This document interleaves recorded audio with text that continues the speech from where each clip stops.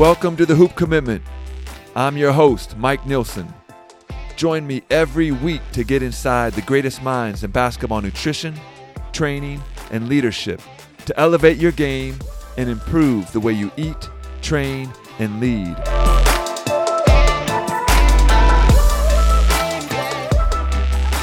Welcome to episode 8. I've got a special treat for everyone today. Joel Jamieson from 8weeksout.com is joining us to talk about basketball conditioning. I've read all his books and recently completed his online course to become a certified conditioning coach. This guy is a worldwide expert in the field, training not only professional athletes, but also educating strength coaches like me on how to maximize performance through energy system development. He's done an incredible job of digging into the science to create easy-to-use strategies for building better athletes. Here's Joel Jamieson.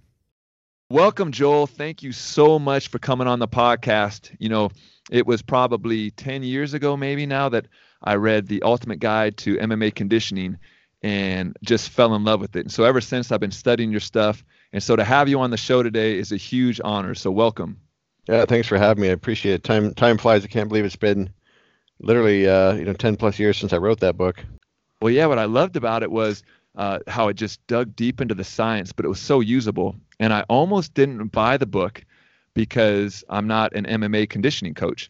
But someone really came highly referred to me, and so I thought I'd check it out. And as I read it, it was bigger than just MMA. It was really the foundation of exercise and conditioning for all sports. And so thank you so much for doing that. And then, of course, your other books, and now I'm a BioForce certified conditioning coach. So I've dug into a lot of your stuff, and in my opinion, it's really the best around. So to have you on the show today talking about basketball strength conditioning is a huge honor.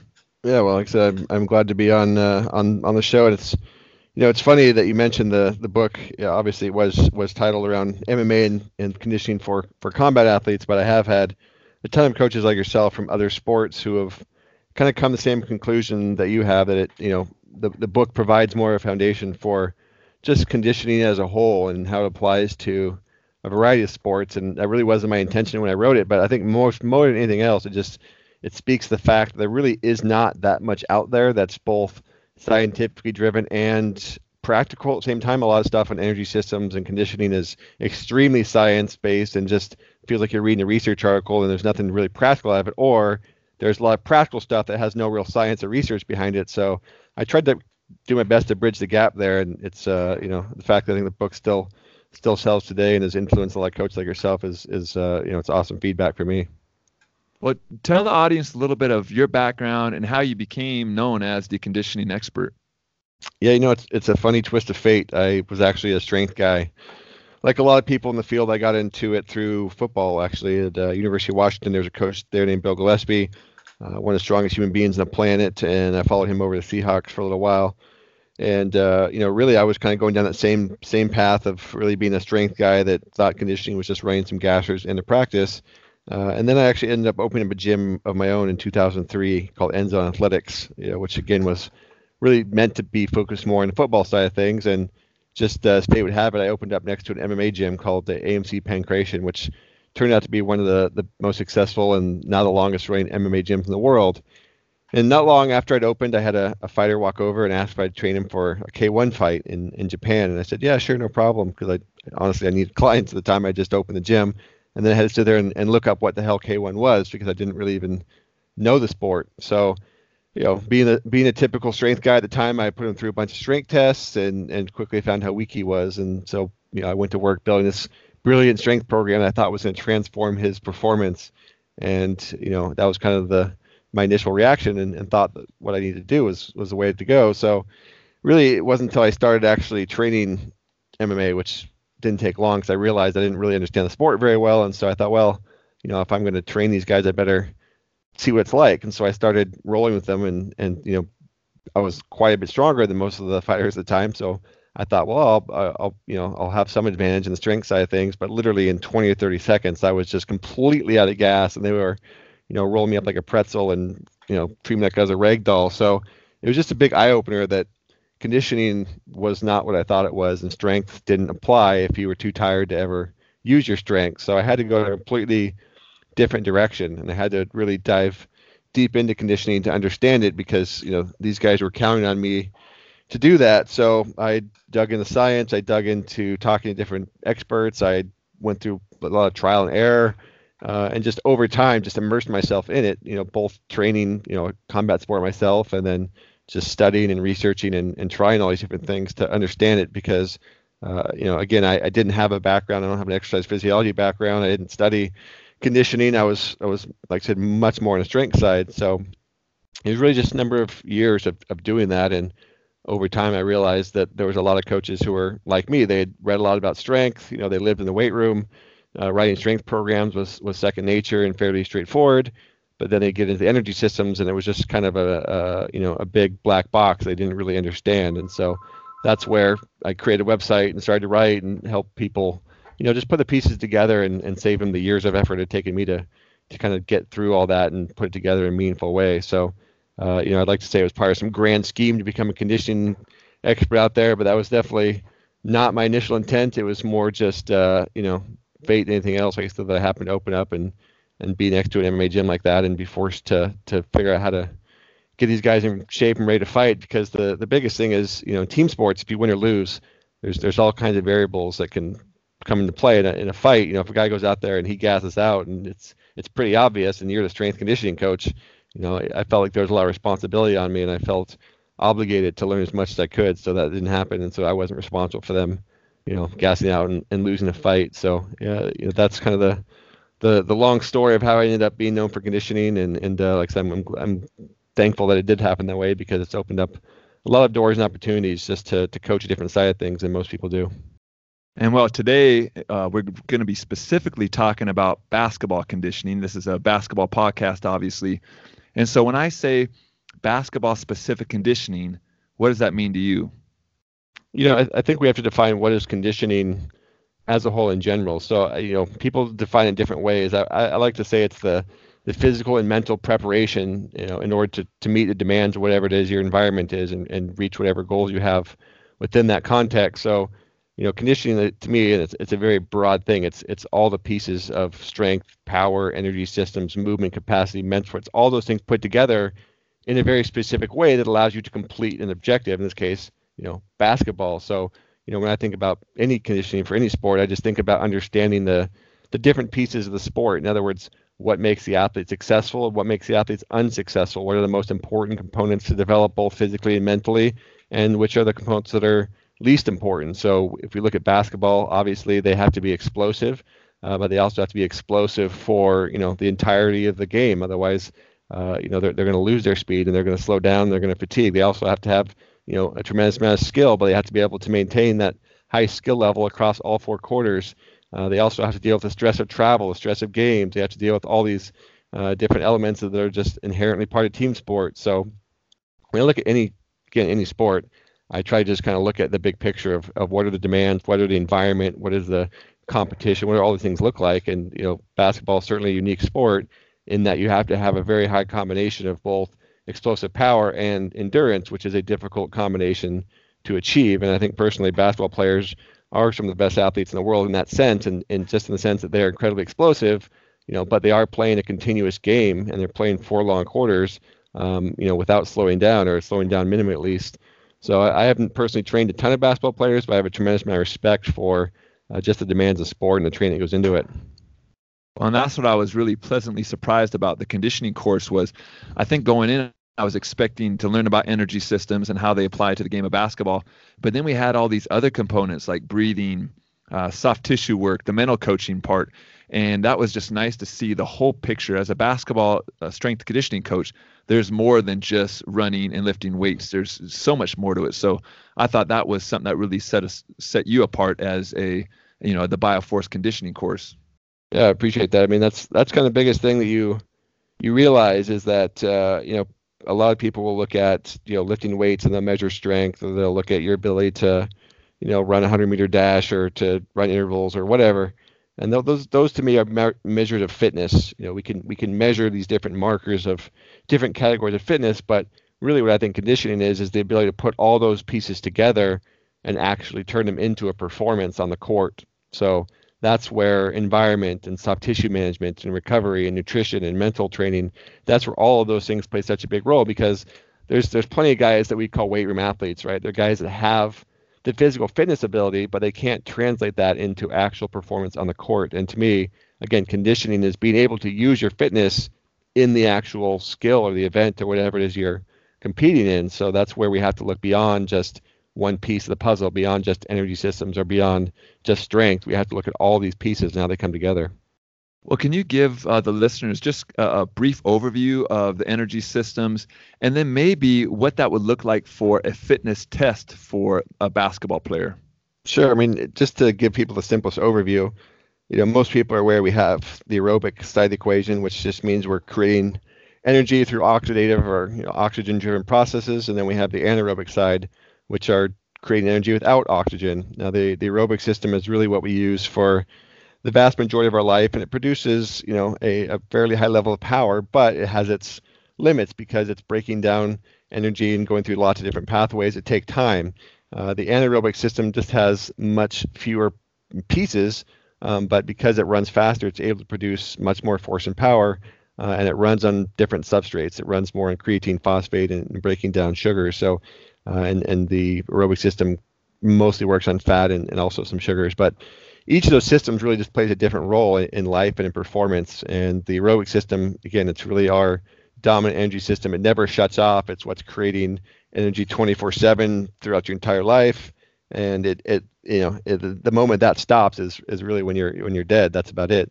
The anaerobic side, on the other hand, is really what we would call our fight or flight, energy system, where if we need explosive bursts of energy, maybe not for survival, but just for performance, the anaerobic side kicks in and produces force and power above what the aerobic side can kick in. Now, inherently, if we look at these two, they are conflicting in one sense.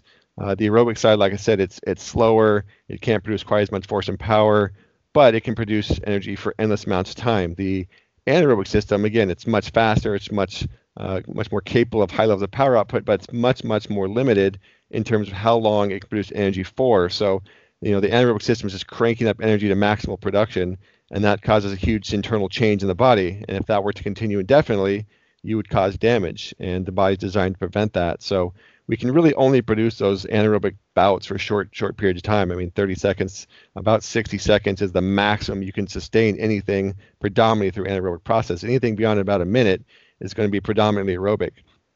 So really what most performances come down to is finding the right balance between those two, because you can't develop both of them maximally. And we can see that just in performance. We can see that Usain Bolt's not going to go out and run a marathon, and no matter how much he trained for a marathon, he would never be able to perform a marathon at the same level as a world-class marathon runner. By the same token, a world-class marathon runner is never going to be able to sprint like Usain Bolt. There's a trade-off fundamentally between how much force and power you produce and how long you produce it for. So the more you train your body to produce lots of energy anaerobically, the less ultimately we develop the aerobic side. So we have to look basically at the trade-off between the two, and that's where every sport kind of has its own unique demands based on the work-to-rest ratio and the entirety of the game and the practices and all these sorts of things. So that's why, again, sports that are on one end of the equation, weightlifting is obviously a very anaerobic dominant sport. Running marathons is a very aerobic dominant sport. But a lot of the team sports, it's finding the right combination in between and making sure that, again, we don't go too far one direction to where a guy's extremely explosive, but he can't last for all 4 quarters, or maybe a guy can last for all 4 quarters, but he's not very explosive. It's finding the right balance that's incredibly important for sports and for each individual player, really, because everybody has their own natural talents and strengths and weaknesses as well. But really, it just comes down to, again, finding that balance between those two energy systems, because we just have to realize you can't train them both to the highest level. It's just not possible. So here's a tough question for you, which is, I have a lot of friends that are strength coaches and a lot of friends that are basketball coaches as well. Do we really need to test a player's fitness for the game of basketball? We know that, in the high school game, they're playing 8-minute quarters. There's timeouts, free throws, dead balls. You have all these breaks.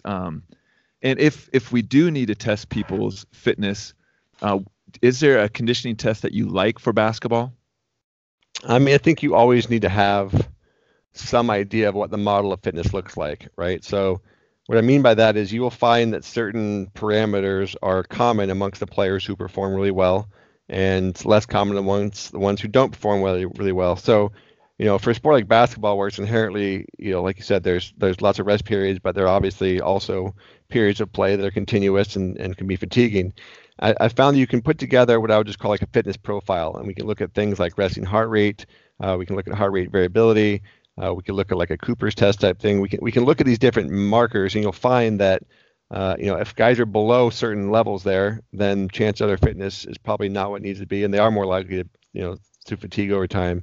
Once you cross a threshold of like a minimum fitness level, then going higher and higher and higher doesn't necessarily make you more and more fit, or at least doesn't make your performance that much better. So I think you want to have just some baseline numbers on guys and identify again, what are the numbers that you're looking for in elite performers? And I would say, most team sport athletes, I can tell you their resting heart rates are usually in the low 50s for the guys that are performing well.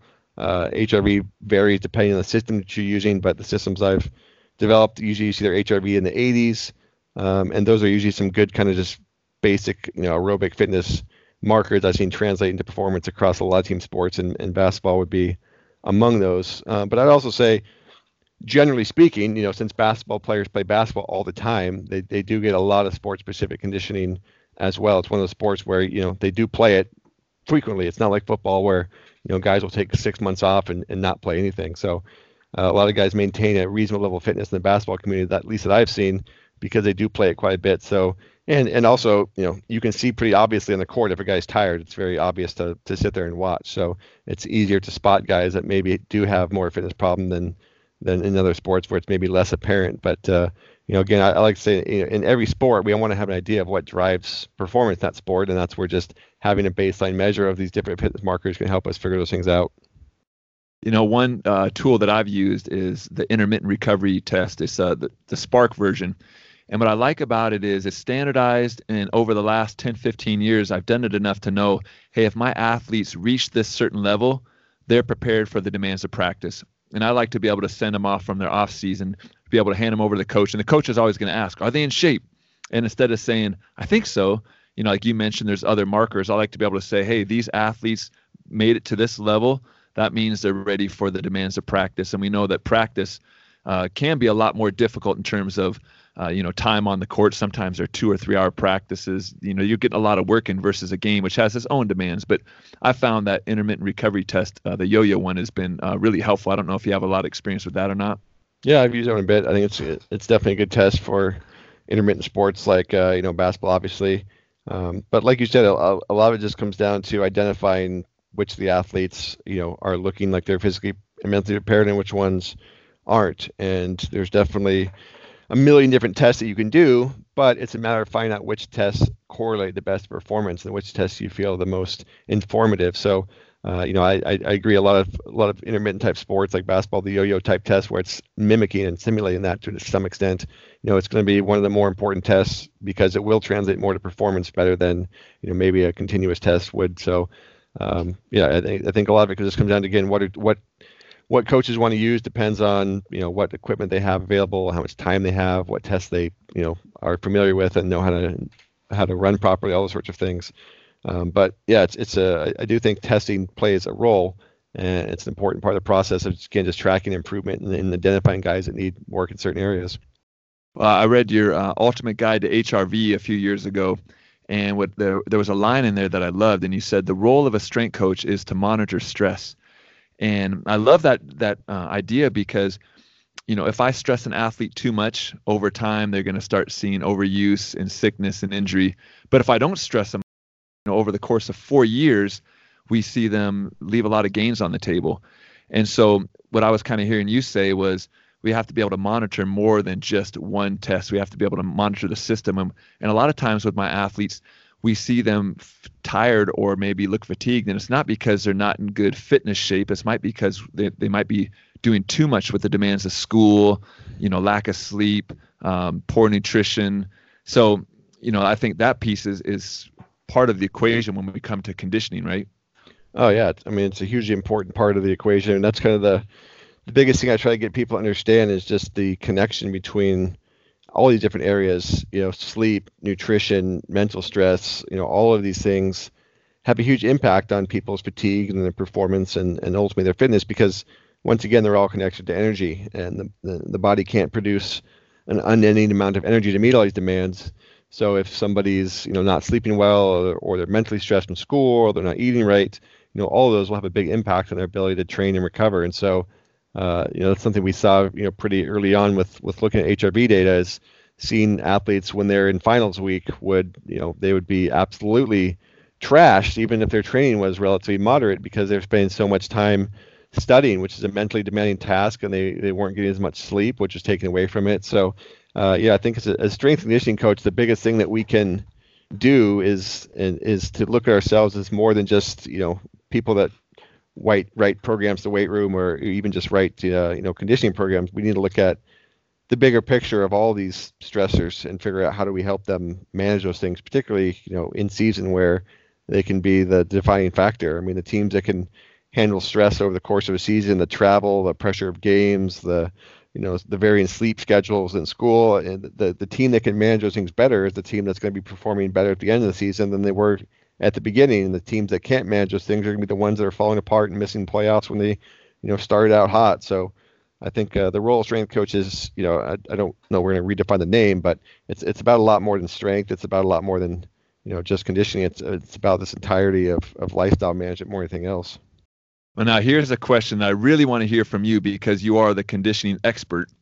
And it's the idea that, do our high school basketball players, or even our college players for that matter, do they need to do targeted fitness if they're getting enough 1-on-1, 3-on-3, 5-on-5 games? Can you really play your way into shape? You mentioned that, more power, more speed, more quickness is always better. But for basketball, more conditioning or more fitness is not always better. So what would you say to the coach that says, hey, my players, they get enough 1-on-1, they're getting that, quick burst of always being engaged in every play. The 3-on-3 has different energy demands, the 5-on-5 does. Can you just play your way into shape? Well, I mean, it's like asking, can you play your way into explosiveness? I mean, you're kind of going down this rabbit hole when you ask that question of just doing any non-specific training, because we got to always remember, obviously, playing basketball is the most specific thing you can do to playing basketball. So if you try and make this argument that, well, they play a lot of basketball, therefore they don't need any, non-specific basketball conditioning, then you might as well say, well, they don't need any non-specific basketball strength either, right? That's not something most people would say. No one would say, well, my guys play basketball, so they don't need to lift weights at all. At least most people wouldn't say that.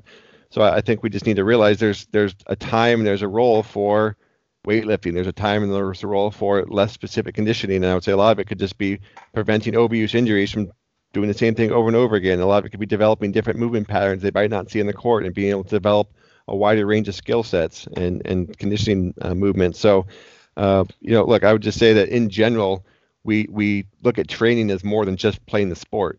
I mean, I could play the sport 24 hours a day and I'd probably be in decent shape for playing the sport, but I'd also have massive overuse injuries because all I did was play the sport. I never developed anything else. So I think there's always a role for, non-specific or less specific, I guess, conditioning, less specific strength. But it also depends on the time of year. So the way I always look at it is, when you're, in a more of an off season or a less competitive phase, that's the time where we want to develop these other abilities, and we want to develop strength. We want to develop power. We want to work on, maybe other types of conditioning movements and the modalities. And as we get closer and closer to the season, that's where everything becomes more and more specific. But if all you do is play basketball and that's the only train you do, again, I think a lot of times you're setting yourself up for maybe longer term problems in terms of, chronic overuse injuries and just mental fatigue and burnout and all those sorts of things. So I don't think there's too many sports where we should say the only training anyone ever needs to do is play the sport. We always think and realize there's benefits to doing training outside the sport. So that includes doing conditioning outside the sport, just as it includes doing strength training outside the sport. I like that answer. I got one more that's kind of along those same lines, which is when I was in high school, I had the best high school coaches, and they got to spend a preseason down at UCLA the year they won the national championship. And he came back and he said, they structure their practice so they don't have to do a whole lot of extra conditioning. They structure their drills and their rest periods to where it's a great workout. But they said they do one thing every day. They do a sideline 17 under a minute, which is you go sideline to sideline, over is 1, back is 2. So you have to get 17 in a minute. And so we just did that every day of practice. We'd have our whole practice, and it might be at the, towards the middle or maybe in the end, we'd have to run the sideline 17. And I don't know if it was, a physical or physiological benefit that I got or a mental benefit, but there was that piece of just feeling strong and knowing that I could sprint for 1 minute. And it doesn't really line up with the energy demands of basketball. You're never running, using maybe that glycolytic energy system in that way. What would you say to someone that likes running those sideline 17s? Is there a benefit to it? There could be, in the sense that anytime you drive the heart rate into higher levels like that, which you're going to do after an exercise like that, there are specific things that happen, I would say, in the cardiovascular system and probably potentially mentally as well, that just get you used to these higher level exertions and train the body to be able to produce oxygen at these higher levels of get intensity. So not everything is quite as straightforward as saying, well, you never do this type of thing in basketball, so that means you should never do it. I mean, there are reasons that we can train these different energy components separately that maybe aren't used by themselves, but maybe are used in an integrated fashion in basketball. So there are, again, benefits to driving heart rate to maximum because it causes specific changes. One thing they think is it might cause specific changes in the brain, because only at the higher intensities does the brain become essentially better at having to manage oxygen deprivation at very high intensities, because that's the last thing that the body will ever pull out energy away from. So there very well may be tangible physiological benefits to going to higher intensities for longer durations than you may ever do in the sport itself. In other words, it's just less sport specific training. It may still certainly have a carryover benefit there. I think we just have to understand there's always this spectrum. People want to say everything is specific or it's non-specific, but really there's shades of gray. There's a spectrum of less specific to more specific. Obviously in basketball, the most specific thing is competing. It's playing a basketball game competition. A less specific thing would be practicing. Maybe a less specific thing would just be shooting free throws, and then maybe a less specific thing would be sprinting up and down the court, and then maybe a less specific thing would be running on a treadmill. Right? We can always look at the demands of the game and simulate aspects of it that maybe don't look like basketball, but maybe still have carryover into basketball. So I guess the long answer is yes, there very well may be benefits to doing things that don't look exactly like a basketball sprint might or a game might, but they still can have tangible benefits and carryovers into the game. And there certainly could be a case that if you use that method and the athletes seem like they benefit from it and there was a clear result, then at the end of the day, absolutely it must have been doing something, right? I love that. I got two more questions for you. And this one here is one I've heard you speak on before, but it kind of goes to that general principle, which is, the craze a few years ago was CrossFit. And I'm a gym owner here in Spokane. We have a physical therapy and sports performance clinic. And boy, we saw a lot of athletes coming through the doors on the physical therapy side for a while until they kind of figured out how to maybe adjust the CrossFit workouts that fit to them. Or we had a lot of people not coming through the doors because they said, hey, I'm getting in better shape through doing CrossFit. How does CrossFit fit in with something like the sport of basketball? Well, look, I think CrossFit started out, as just this idea that you could develop all these different types of fitness by kind of doing things in a random fashion, which maybe is not the right answer. And then I would say CrossFit evolved into like nothing but like high intensity every day for 30 minutes or whatever it was, and just run yourself into the ground. And then now I would say CrossFit's kind of evolved to where you have some gyms, using the basic movements of CrossFit, but trying to do it in a more intelligent manner. And then you have some CrossFit gyms who are, again, just kind of sticking with this, let's do everything at random all the time and see what happens. So it kind of depends on who's running the CrossFit gym that you're doing. Because again, I've walked into some CrossFit gyms and there was actually some intelligent training going on there that, wasn't the end of the world bad. It was decent and it could have some benefits. But then I've walked in other CrossFit gyms where they're just running them into the ground with terrible technique and everyone's going to get injured and fall apart. So ultimately, I think, look, whatever you call it, it comes down to coaching. It comes down to understanding the individual. And that's one thing CrossFit hasn't been good at, is prescribing things for the individual. And it's more than just scale. It's the exercise selection. It's the movement development. It's the coaching. It's all these sorts of things. So I would say, in general, any gym you're going to want to go to, you're going to want to see that the coaching is personalized to the people that are there. And a basketball player should not be doing the same things as a football player, or should same thing as a football or a combat athlete. I mean, there might be some elements that are similar. Everyone's going to warm up. Everyone's going to cool down. Everyone's going to do some of the basic elements of lifting. But, beyond that, there has to be a personalization. And I think that's the biggest critique I would say CrossFit is lacking, is the principle as a whole was that everyone should be doing the same thing at different intensities. That's not really accurate. Everyone should be doing things that are specific to their own body, specific to their own demands. And the other thing I would say is CrossFit's emphasis on technique under fatigue has always been severely lacking, which is why you get a lot of these injuries, is you try to make people tired, but you let their technique go completely down the drain as they fatigue, and they develop very bad movement patterns.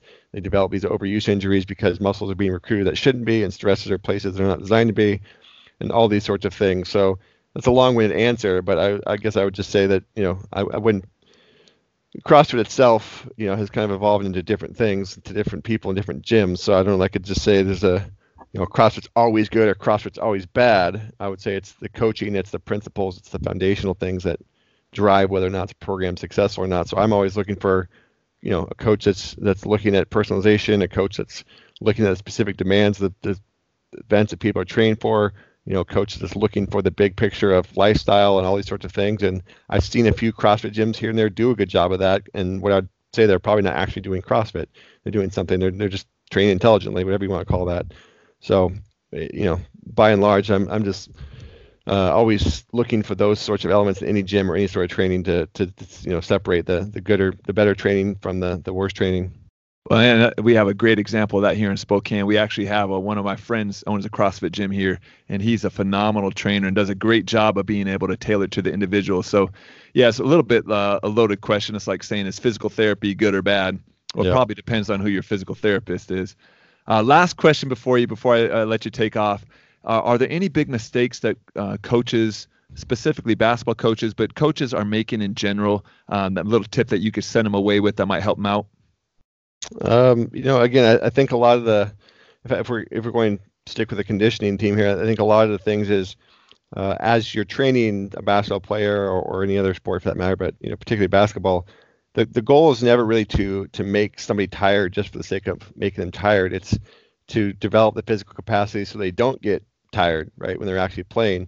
But along those lines, we also want to always reinforce and emphasize their skill and technique when they're tired. So I think a lot of these basketball, drills, or you're just trying to make somebody tired because you think that's what's going to develop the energy systems, that's fine. But I would say never let technique get sacrificed. And technique could be shooting on the court and actually practicing their drills when they're tired. Technique could just mean paying attention to their running form as they start to fatigue, or anything like that. So I think we have to realize that technique at the end of the day is always what wins games. I mean, the skill of the game is what drives success or failure of the game. It's fitness is your ability to maintain those skills without them deteriorating. So I just think if you're going to run basketball, conditioning drills, and you're going to run anything that's fatiguing, we can't let their technique fall apart in the process. So that means just as people fatigue, a lot of times coaches' first reaction is, tell somebody to run harder, or tell them to go faster, or tell them to try more, or whatever. That's kind of our first coaching tip, right? It's